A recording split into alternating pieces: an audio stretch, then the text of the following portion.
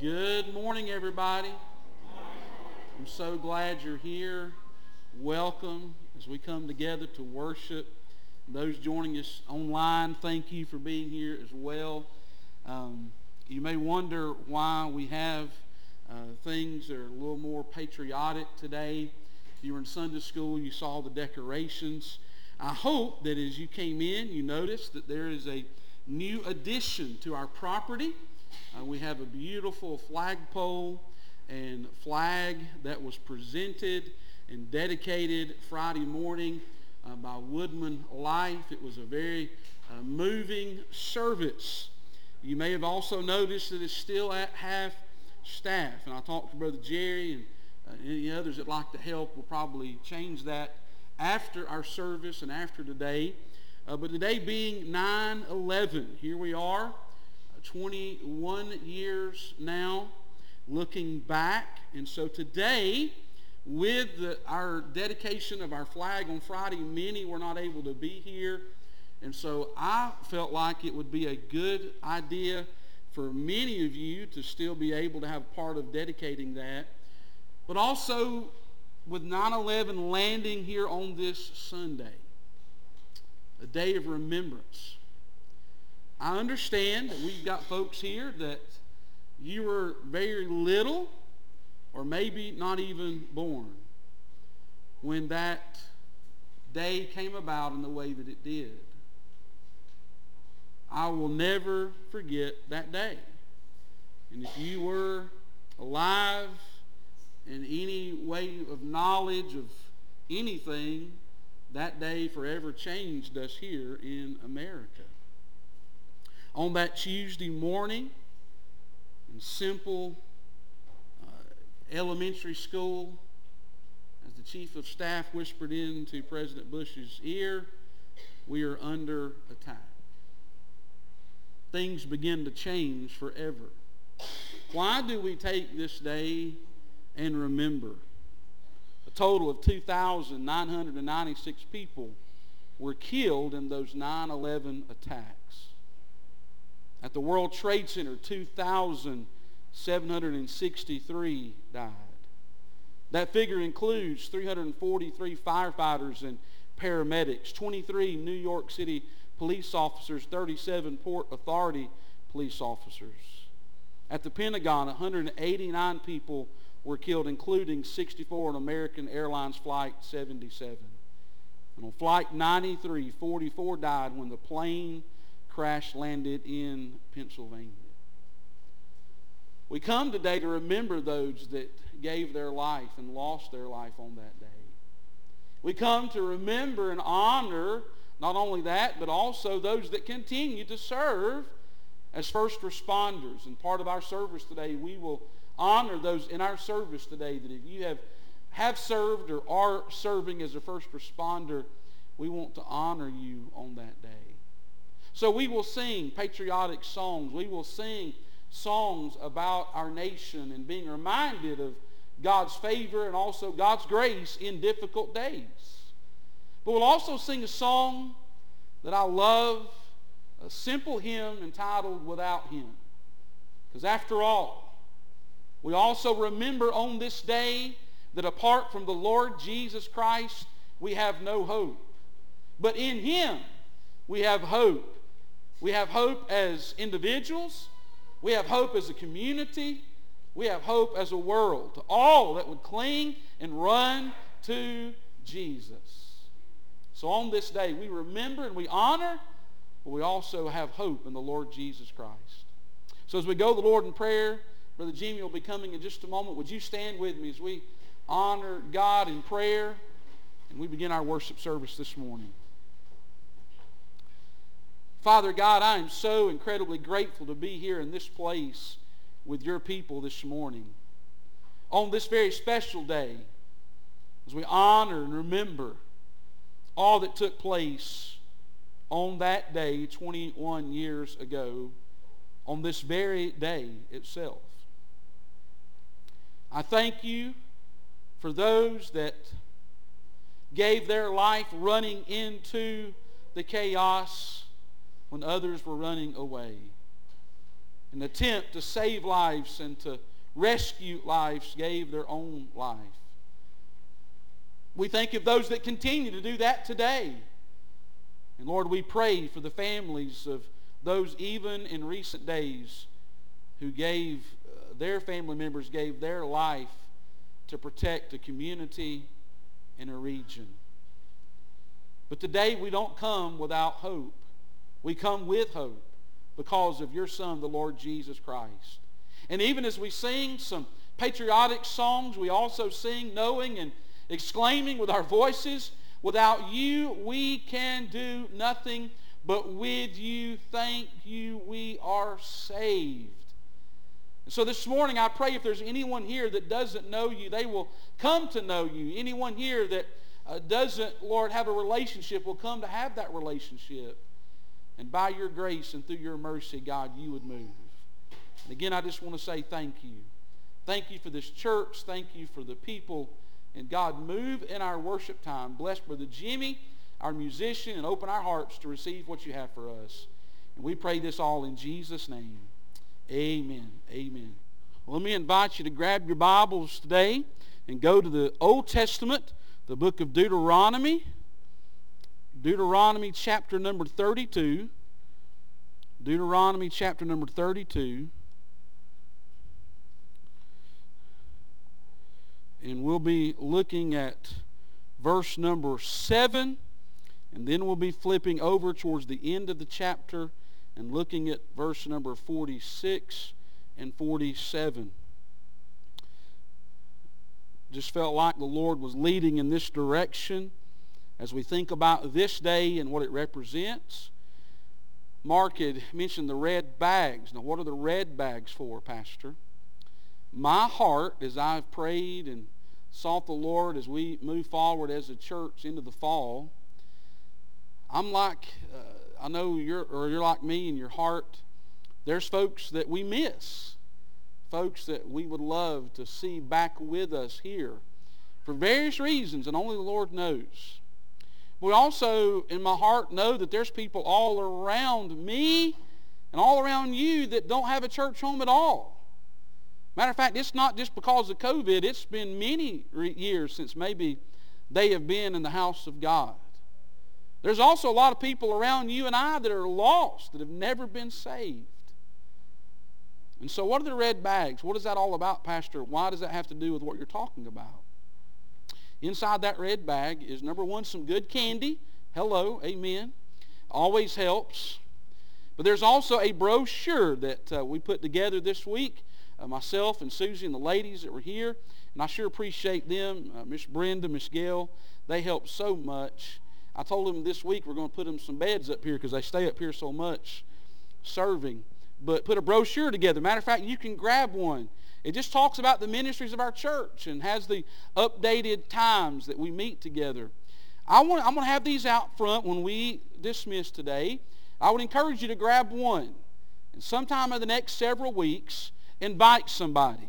Invite somebody to come and be your guest here at Center Baptist. I hope next Sunday to start a new series on the family. Family Matters from the book of Genesis. And next Sunday we'll look at this thought where God said it's not good for man to be alone. Not just talking about marriage relationships, but relationships and how we need each other.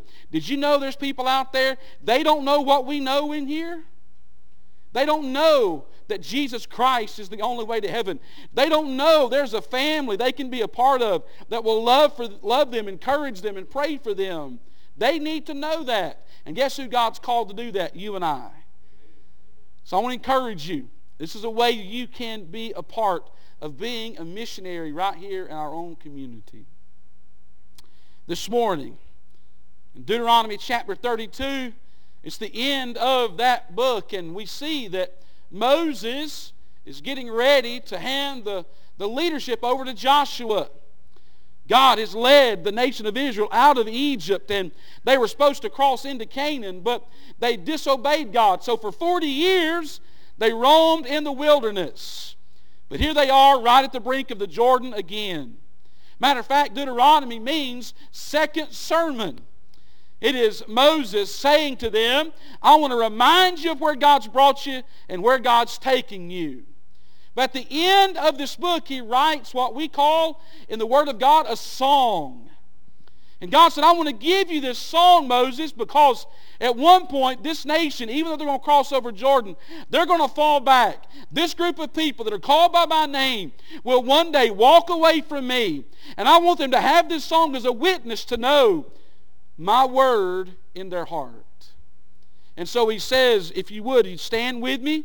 Verse number 7 of chapter 32. He says this. Verse 7, remember the days of old. Consider the years long past. Ask your father, and he will tell you, your elders, and they will teach you. Now flip over to the end of the chapter, verse number 46. This is the closing words of this song to the people. And he said to them, take to heart all these words I'm giving you as a warning to you today, so you may command your children to carefully follow all the words of this law. For they are not meaningless words to you, but they are your life. And by them you will live long in the land you're crossing the Jordan to possess. Would you pray with me? Father, thank you for the privilege to be in your house with your people. Father, we need you today. I need your help. I need you to help me physically, spiritually, emotionally. I need your help. Please preach through me the truth you have for us today. And may we leave this place different than we came in. And I pray it in Jesus' name. Amen. Amen. You might be seated. When I think about what this day is all about as Americans, not just as Americans, but as Christians, those of us that call the name of Jesus, those of us that find our hope in the Lord Jesus Christ, three truths that I know for sure. We live in an evil world. Sin is present. Satan is in full battle array. The Bible even says, as I'm reading through the book of Revelation, Satan knows his time is short. And so he is in full-blown attack, seeking whom he may devour. Why do moments like Friday morning happen when two officers are ambushed? Because we live in an evil world. Sin is present. Satan is in full battle array. Why do moments like 9/11 happen to a nation? Why do moments of difficulty and heartache happen to individuals and families and people? Because we live in a fallen world. But also know this second truth. Jesus Christ is alive. Jesus Christ is our hope. Jesus Christ, we know the Word of God says, greater is He that's in us than he that's in the world. Things are bad. Things are difficult. Things are evil. But God is greater. There's a song that Courtney and I like to listen to on Sunday mornings from New Song. And it's all about the resurrection.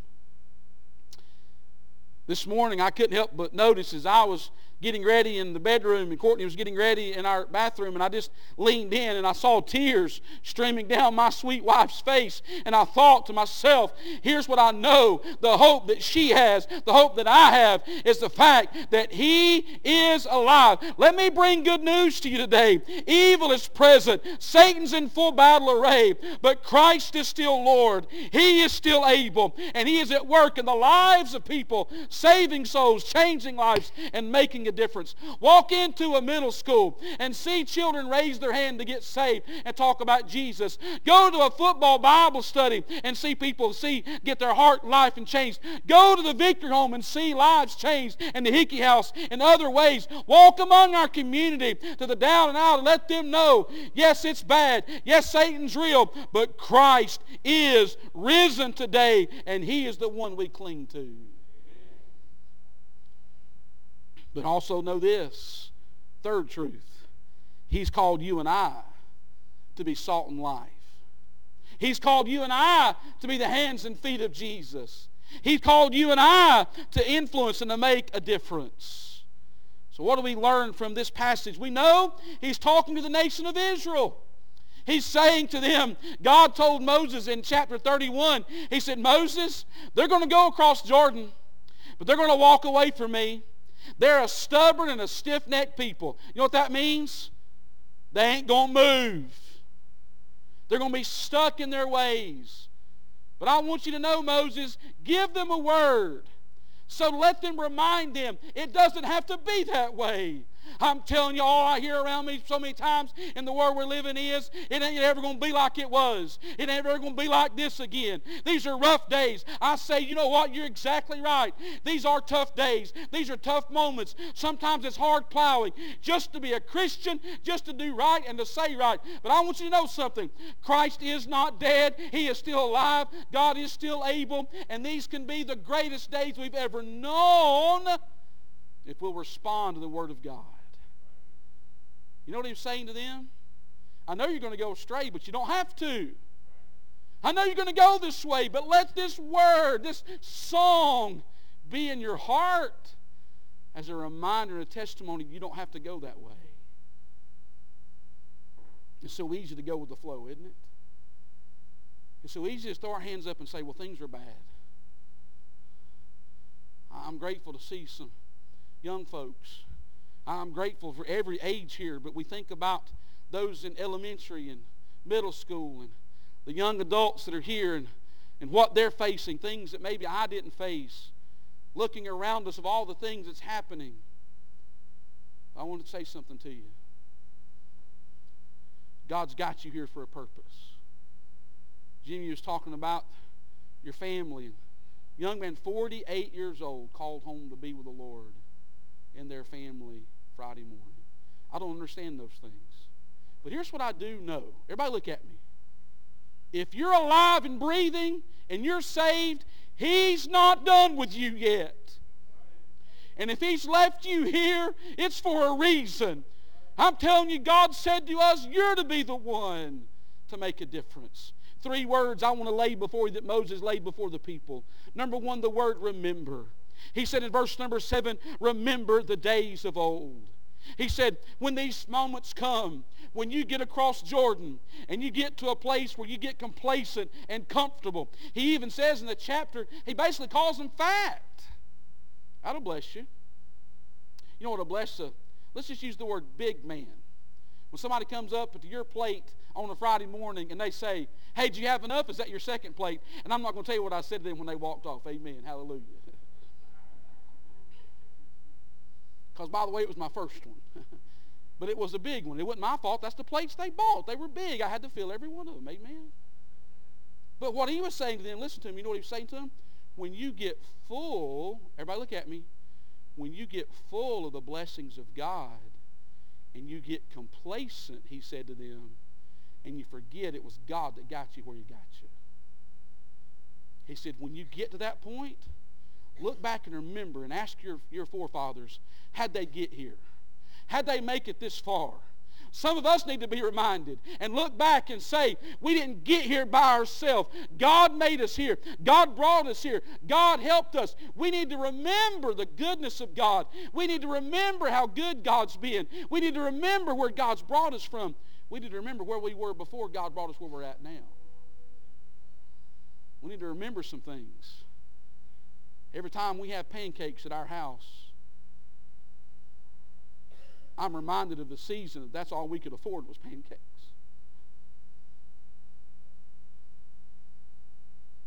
Every time we're able to pay our bills, I remember a time when I was rushing to the bank on a Monday to get the check in the bank to make the house payment before it went through. Anybody want to help me? We need to be reminded of how good God's been.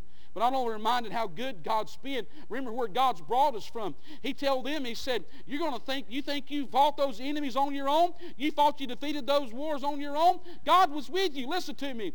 As America, yes, we've had our downfalls. Yes, we've had tough moments. But I'm telling you, we would not be even a superpower right now if it wasn't for the almighty grace of God.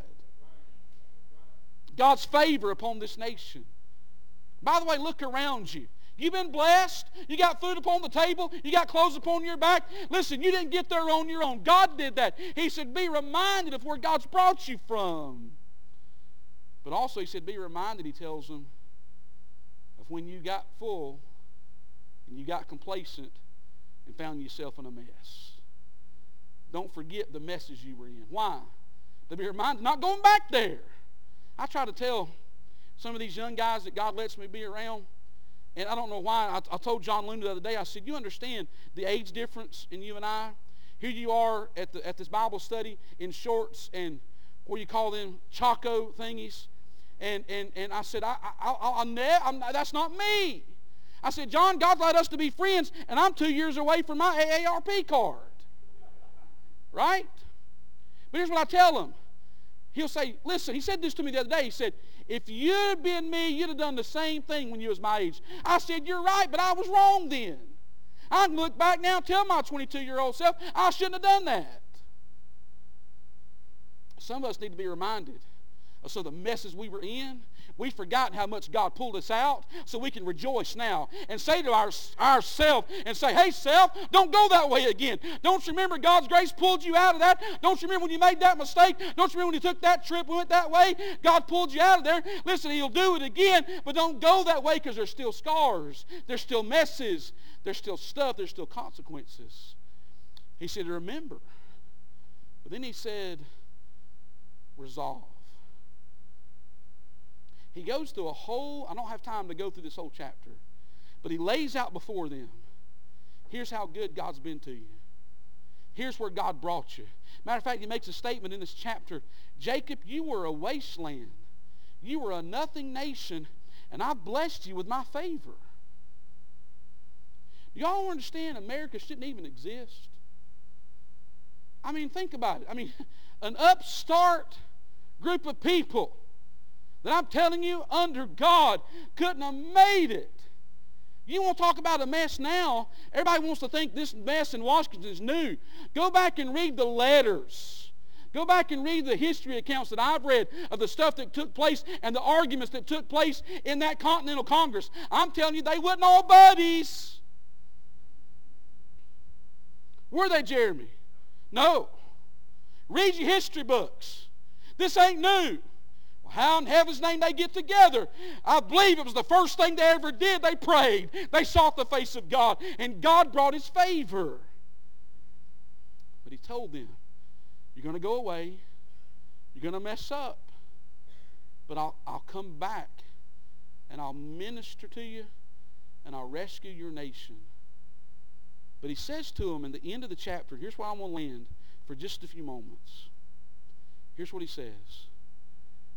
Take to heart all these words that I'm giving you today as a warning to you today, that you may command them to your children to carefully follow all the words of this law. He's saying, let me give to you a warning. Don't go down the path of rejecting me and walking away from me. He said, take it to heart. Here's the word God gave me. Not only remember, but resolve. Resolve in your heart to hear the word of God. Everybody draw in for just a few moments, and I promise I'm done. What do we need to resolve? What does it mean to resolve? It means to make a commitment. He said, I want you to hear these words because I don't want you to go down that path. I want to see you as a people blessed. What's happened to our nation?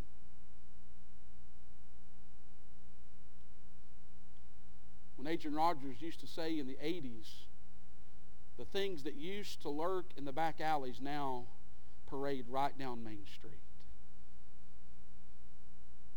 When you've got people that once, and by the way, do you know why our elected officials put their hand on the Bible? There's nothing in the Constitution that does that. You know why? Because George Washington started it. Because George Washington said, I understand the oath I'm about to take. He's also the one that said, so help me God. But now you got elected officials that want to put their hand on the Quran and other things. You've got people that want to, different transgenders that want to have roles in our political office. And mockery of the things of God. I know this ain't popular. Hang with me. It's about to get a lot more uncomfortable. And you want to know where that come from? God, change Washington. God, bring revival to the White House. God, bring revival to the nation's capital. That ain't biblical. I just messed you up, didn't I? Now, it is biblical to pray for our leaders, but let me tell you what the Bible says. If we want to see revival, here's where God put me. When you say pray for our nation, what does the Bible lay out for us, the people that prayed for their nations? By the way, pagan nations they were a part of.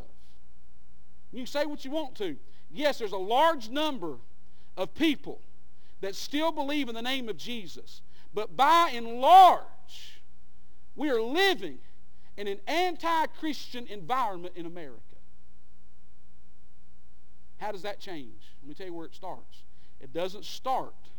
You pray for our president? I pray for him to get saved every week. How do you know he's not saved? I don't, but I'm just saying God knows his heart, but anyway, I'm praying for salvation. I'm not going to change that. I'm not going back on that. I'm praying for salvation every week.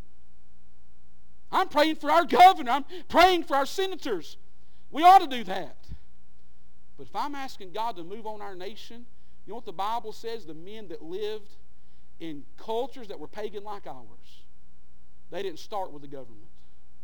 Read the prayers of Daniel chapter 9, of Ezra, and read the prayers of Nehemiah. You know what they started with? They started with this: Lord, it's me. We're in the mess because I sinned against you. Lord, we're in a mess because we as your people have sinned against you. So when you say, let's pray for our nation, you better start with this. Don't start there, start here. And start asking these kind of questions. What is my relationship with Christ right now? Where are the sins in my life? What am I letting go in my life?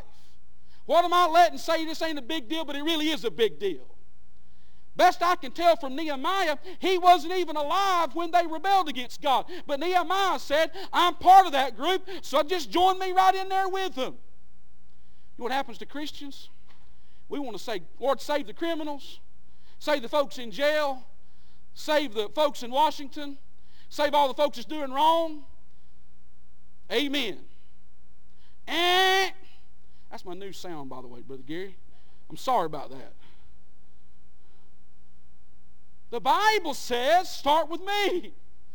The Bible says that Michael Wilkes needs to get in his prayer closet and get along with God. And if I want to pray for America, it's got to start with me and saying, where am I not right? Where am I wrong, God? Search my heart. Search my motives. Search my attitudes. God, start with me. And then I start praying for our church. Amen?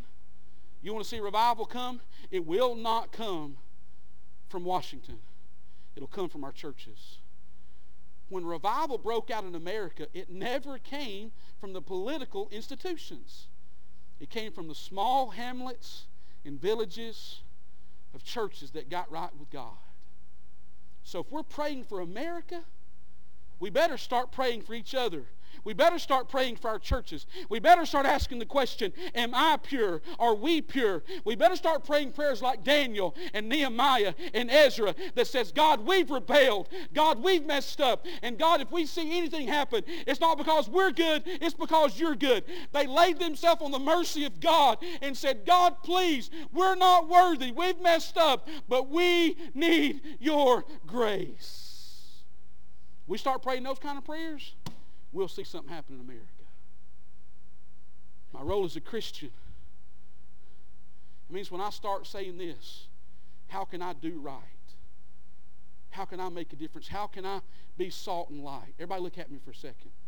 That means for those of you that are still in school, that means that you say when, and by the way, it's not about the world knowing about it. It's just doing what's right when you ought to be doing right. It's about taking your Bible to school when it's hard because maybe somebody may make fun of you. You want to see a courageous person? You let somebody talk about Jesus in their school. That takes courage. I'm telling you, I was so honored Wednesday and other times I've been at FCA in middle school and high school. It takes courage to say, I'm going to go to FCA. It takes courage to say, I'm going to go to that Bible study. It takes courage for that child to invite somebody to church. It takes courage for that child to maybe wear a t-shirt that has something about Jesus on it, or a bracelet. Say, preacher, that don't take courage. Yes, it does. Hear me, student. Keep doing it. Teacher, I know there's limits to what you can do, but there's also other ways you can do it. Even before your kids get in there, it's having the courage that I know many of you do, and you're praying over your classroom, and you're praying for your kids. God bless our teachers. I told everybody that would listen Thursday, I could not be a middle school teacher. Miss Kinsley got to see it, and others. I just want them to line up in a straight line. 12 of them couldn't line up in a straight line. I could not be a middle school teacher because I would be fired because I had put 3 of them in the corner, 4 of them on a coat hanger, not in a bad way, just lightly placing them on there. Our teachers every day are face to face with kids that don't have a home, that don't have hope. Thank God for you, teacher. Be right, do right, live right. God will honor it. How about you and I? We come across people every day that they don't have a church home and they don't know Christ. And why do we keep silent? Why do we keep silent? Why do we think? I told somebody this week, talking to their loved one is a matter of life and death, and it hit me so much. Everything we do is a matter of life and death. Do what? That's right. It's a young adult that says, I'm going to stay pure before marriage. It's a young adult that's in a business and all the guys are going after work and going to get some beers, and you say, no, I'm going home. It's teenagers saying, I'm not going to that party. I'm not going to that thing. It's a family that gathers at a table at a restaurant and is not ashamed to say the blessing in public. It's a dad that his kids don't even know that he's walking by their room and he's calling out their name. You think Job's kid ever knew that he prayed? No, but Job did. It's that person taking that pie, taking that cake, taking that meal to a shut-in, to someone who's sick, who's someone that just needs encouragement. It's showing and sharing the love of Jesus to every person. It's giving that personal invite. It's, help me, you know what, one thing we can all do, everybody look at me, try this. We can smile. Everybody at some point in the day is going to be having a bad moment. It might be you just need to go to yourself in the mirror and go. All I'm saying, listen to me. He said it's your life. Everybody, please hear me. Please hear me. What we do for Jesus cannot be just locked up in this room. It cannot just be locked up to people that our own individual family. We went to Operation Christmas Child yesterday. I'll be honest, I didn't want to go because it was Saturday morning. Game day comes on at 9 o'clock. This meeting started at 10. And I said to my youth director, who happens to live in my house, isn't that why you do what you do? And she said, you're the pastor, don't you think you ought to be there? She pulled that pastor card way too quick. Way too quick. But I got there. Number one, they had cinnamon rolls from the Dillard house. I knew God was in it. I'm telling you, from the Dillard house. Are you hearing me? They didn't pick those up at Ingles. I'm telling you, I knew God was in this. Michael said, where are you going? I said, did you not hear the woman? She said, they was from Dillard house. I made a beeline over there that day. Then I got to hear of why we do what we do with Operation Christmas Child. Because kids all over the world are hearing about Jesus. But you know what broke my heart? A across the United States, on average, 25 to 30% of the churches in every region will do Operation Christmas Child. In Northeast Georgia, it's less than 15%. Michael said, why do you think that is, Daddy? I said, because we say this, us four no more. But I'll tell you what I say about our church, and I'm not just pinning roses. We just up here in Robertstown. I know we don't have all, we may not have, I'm not putting off on anybody else. I'm just telling you He is who He is, and we are who we are. But I'm telling you, God's been good to us. And as one man said to me Friday, there's a lot more going on in that church than it looks like from the outside. And I said, you're right. So don't ever think that pie you take to the Victory Home, that meal you bring to the Hickey House, that thing you do for our teachers, that gift you give to help us do what we do in our community, that box you fill, that thing you listen, you're making a difference, because it does matter. Because people apart from Christ are still going to hell. And God's called us to make a difference. How can I make a difference as a citizen? How do I need to resolve as a citizen? Same way. Vote the truth of the Word of God. You know what blew my mind? The number, if you go by the number of people that say they're Christian, 80% in America will mark that. Less than that are registered to vote, and less than that actually vote. The one thing you can do to make a difference in our entire nation, and by and large Christians, don't do it because it's either hard to get there. Listen, there's all kind of ways. Find a way. Now, how am I going to vote, preacher? You need to vote as God leads you, but I'm going to tell you something. You hear me. You better do your research. I'm about to say something some of you ain't going to like. Because you say, preacher, you don't say much about how we ought to vote. Because listen, I know Michael, and I get on my soapbox, and son, it's on. And it's probably going to be Michael and not Jesus. But I will say this. If you vote somebody to put them in the governorship, when they've said on national television and other ways that the Bible has no place in there that says it's against abortion, you should not vote for that woman. And what's her initial? Stacey Abrams. Right? Come on. I'm telling you under God, it's time we start saying right's right, wrong's wrong. Do your research. Don't walk in there and go, I don't know what I'm going to do. You better pray about it, do your research, find out where they stand. They ain't going to all be right. We ain't voting for a Sunday school teacher. We ain't all going to be right. But find somebody that will stand on morality, that will stand on life, and then leave the results up to God. But you do your part. Stand for what's right. I know an old boy that used to stand up for some things. I know an old boy that said when they're going to bring alcohol to the community, he'd stand up. I know an old boy that said they're going to bring a gay straight alliance into high school, he'd stand up. That old boy got whipped too many times. That old boy got to thinking it didn't matter no matter what. I'm telling you, God started stirring, and that old boy say, hey old boy, and his name's Michael Wilkes. It's time once again maybe to get fired up every now and then. Tell some folks where you stand. Don't be afraid to go to a meeting. Don't be afraid to stand on the principles of God's Word. Even if you get whipped, you'll know you've stood. Now, if you disagree with me, my email is Robertstown 1, 2, 3, 4, 5, 6, 7, 8, 9. No, it's not. Listen, I'm not trying to get up here and just be all controversial. I'm just telling you 2 things we better get a hold of. It's high time we start living like Christians. Amen? It's high time that we start saying, God, let it start with me.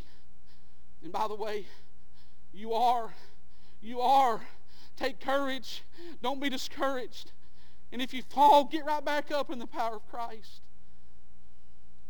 But let us also stand strong on the Word of God. Why? That God might bring revival.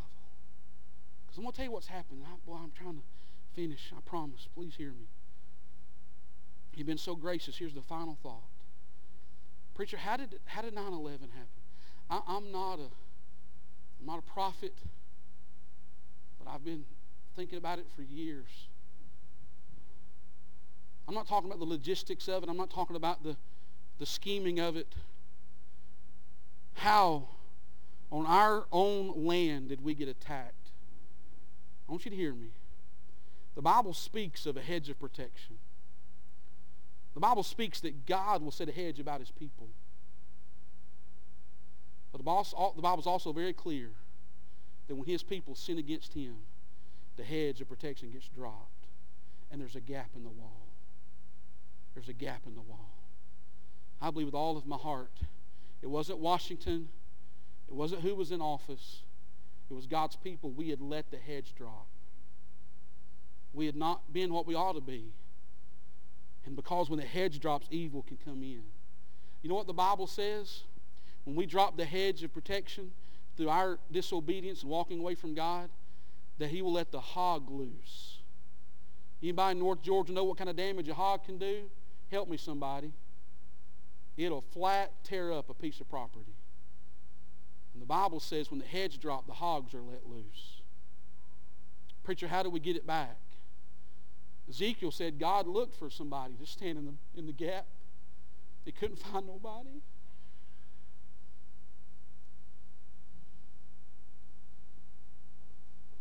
Two things.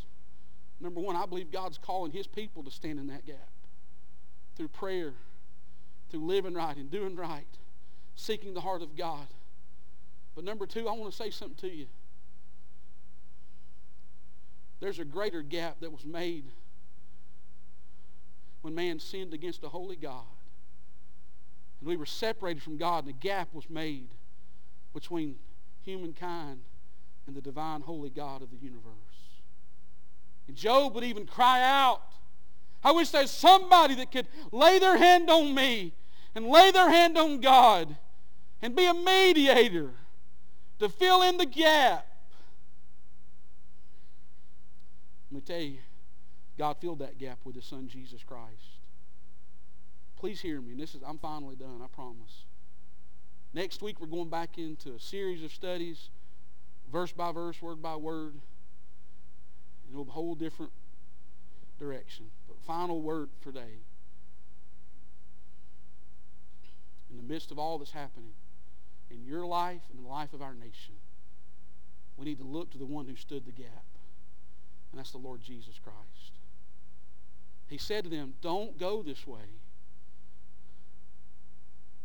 I want to bless you, He said, in that land, but you got to follow my word.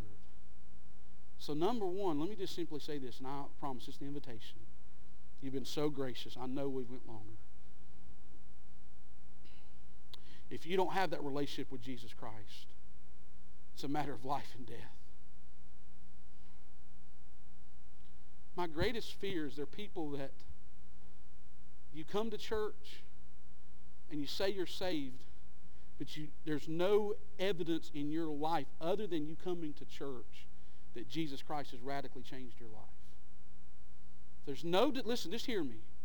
I'm not trying to confuse anybody, but if there's no desire for His word, if there's no desire to serve Him, if there's no desire to seek Him in prayer, if there's no desire, I'm not telling we're all perfect, but if there's no desire for lost people, I just believe you'll do some checking up. I just believe you'll do some checking up. Because see, when Jesus Christ radically enters your life, boom! There's a change. Welcome to the front row, guys. There's a change. He can't radically enter your life without you start acting like Him. Bottom line, do some checking up. Number two, if you're saved, God bless you. God bless you for living the life and seeking God.